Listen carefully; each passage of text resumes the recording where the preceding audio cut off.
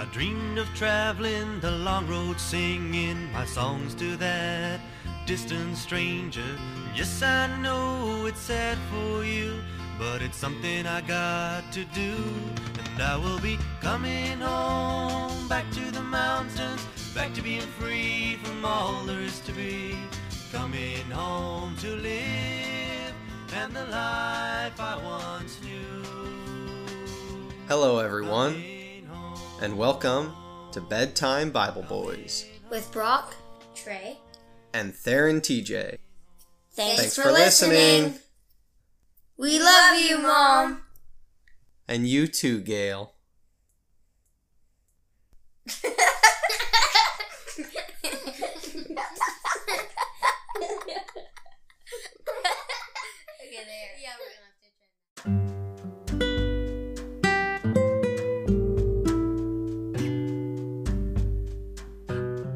Tomorrow is Mom's birthday. Yes. I better start thinking about what I'm gonna get her.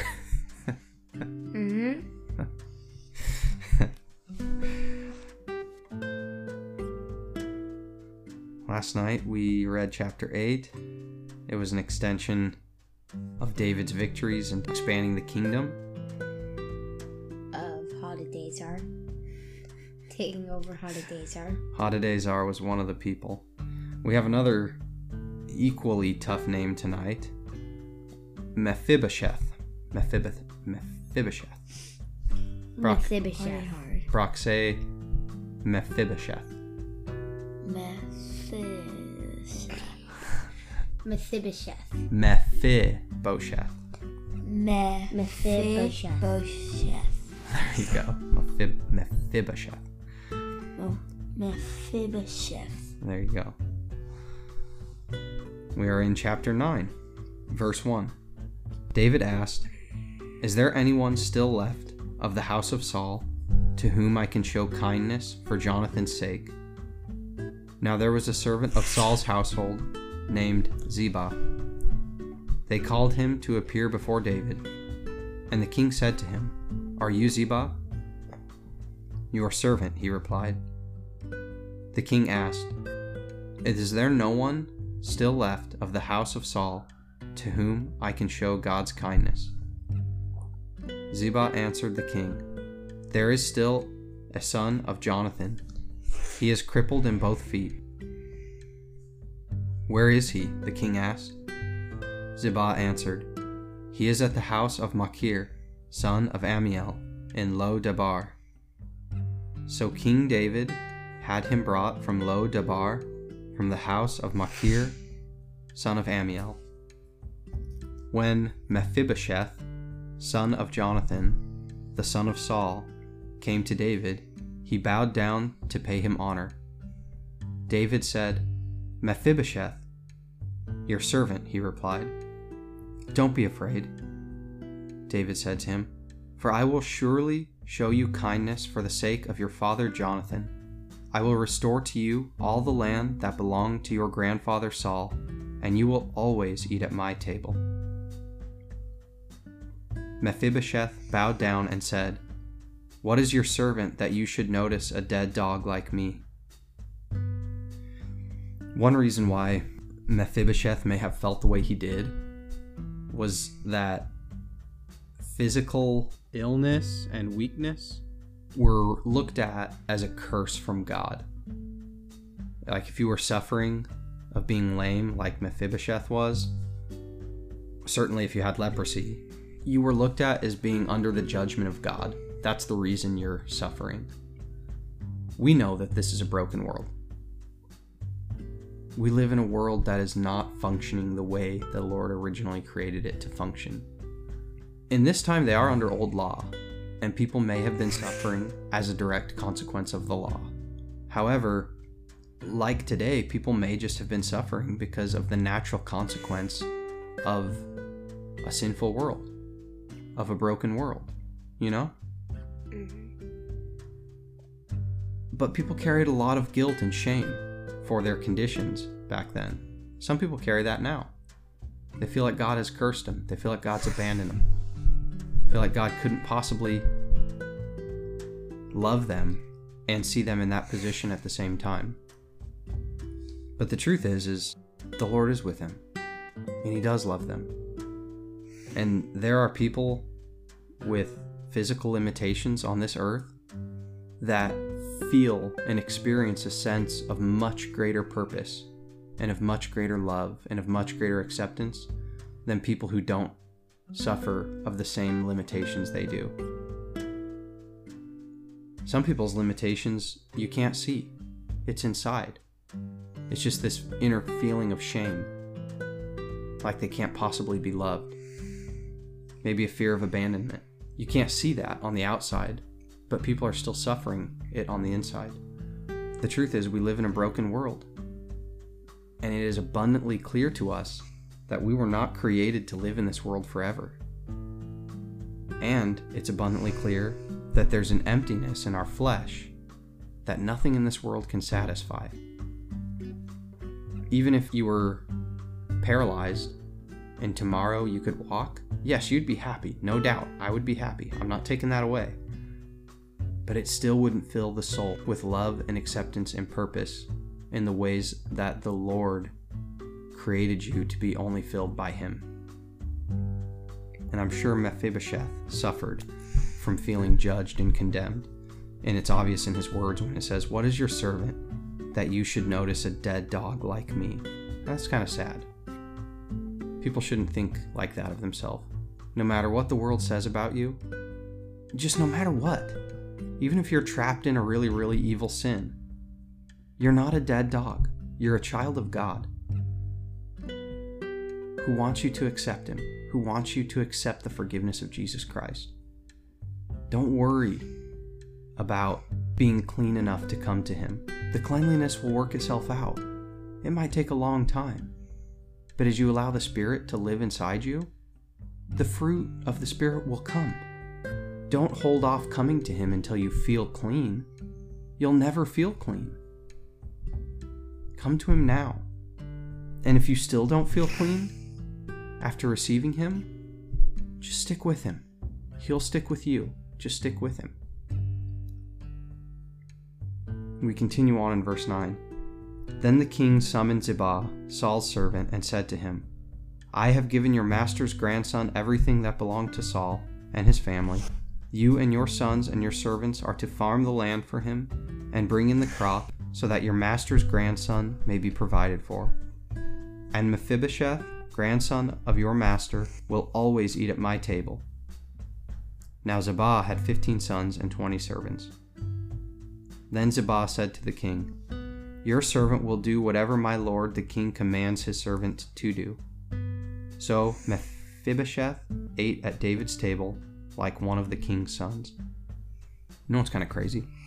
Ziba had 15 sons and 20 servants. Who knows how many daughters he had, but I bet he had at least 5 daughters. Ziba had maybe 20 kids, maybe more. It's crazy for us to think about that, but we just live in such a different time. If we lived in a time where we truly looked at our kids like the joy of our life, like that's what we want to come home and do, is be with our kids. We're going to work for certain hours a day, and then when we're done with work, we're not going to be distracted by TV, we're not going to be distracted by phone, we're not going to be distracted by internet or other things we're trying to get done. We're just going to focus on our family and be happy and grow our family. And without all those distractions, maybe you have more of an opportunity to enjoy being with your wife as well.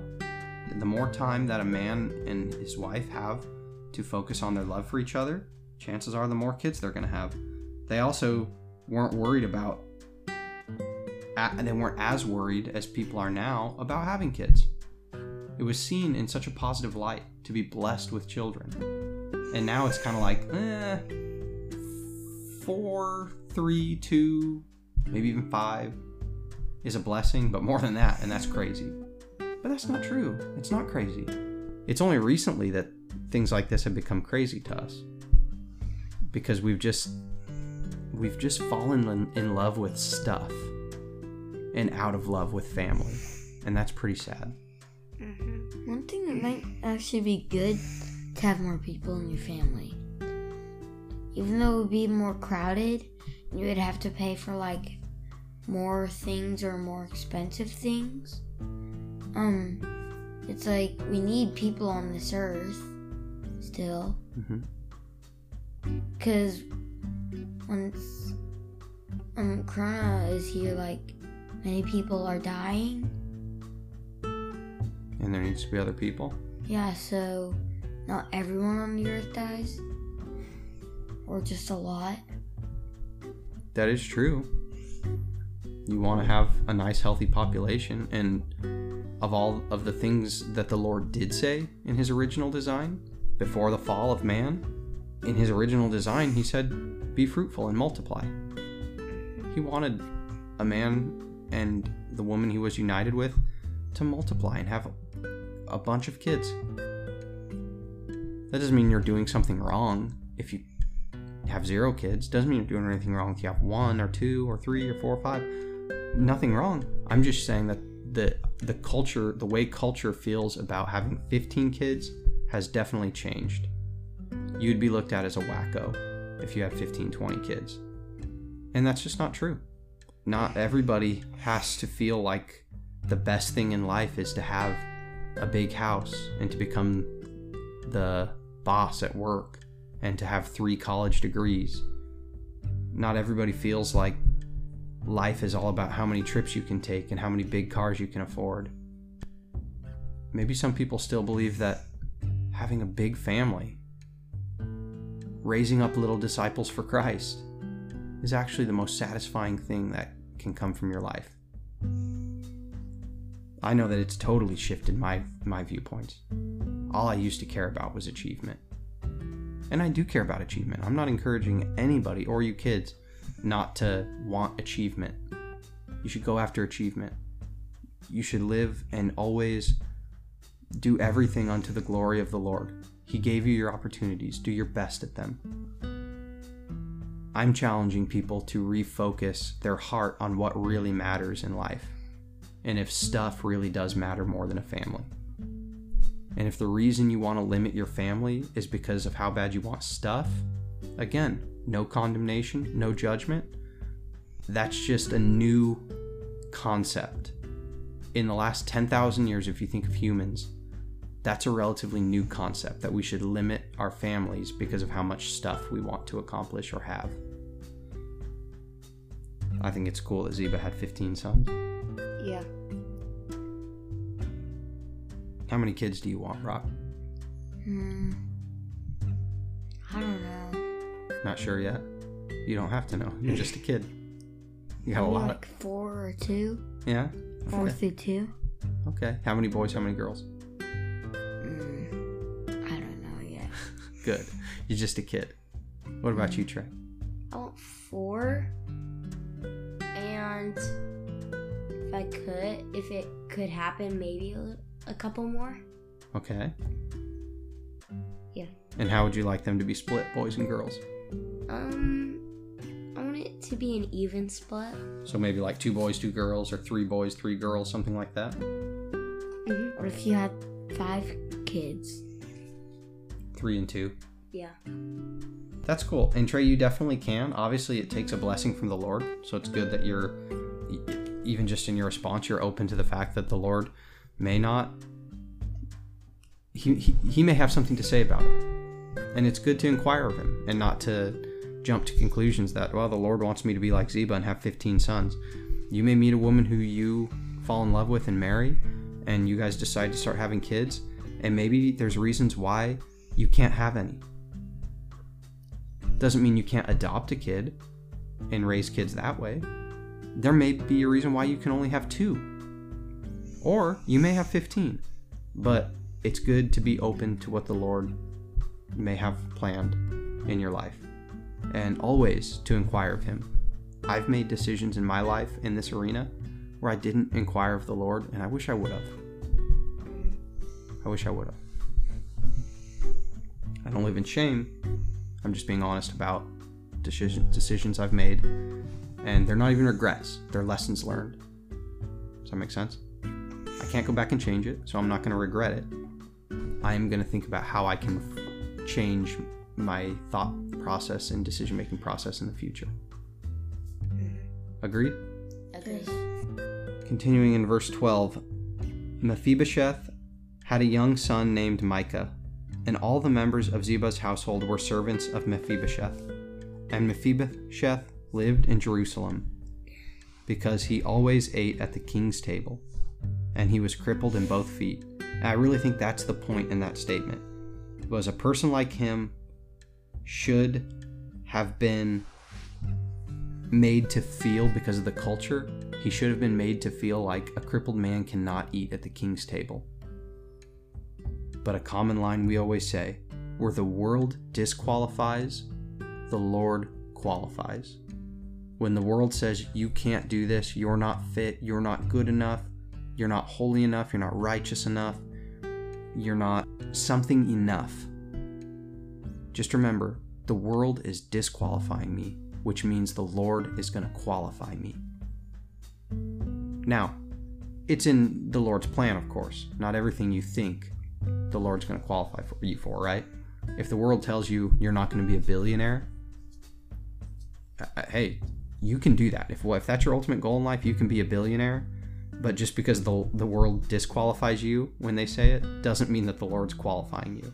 Yeah, right? He wouldn't make you always a billionaire.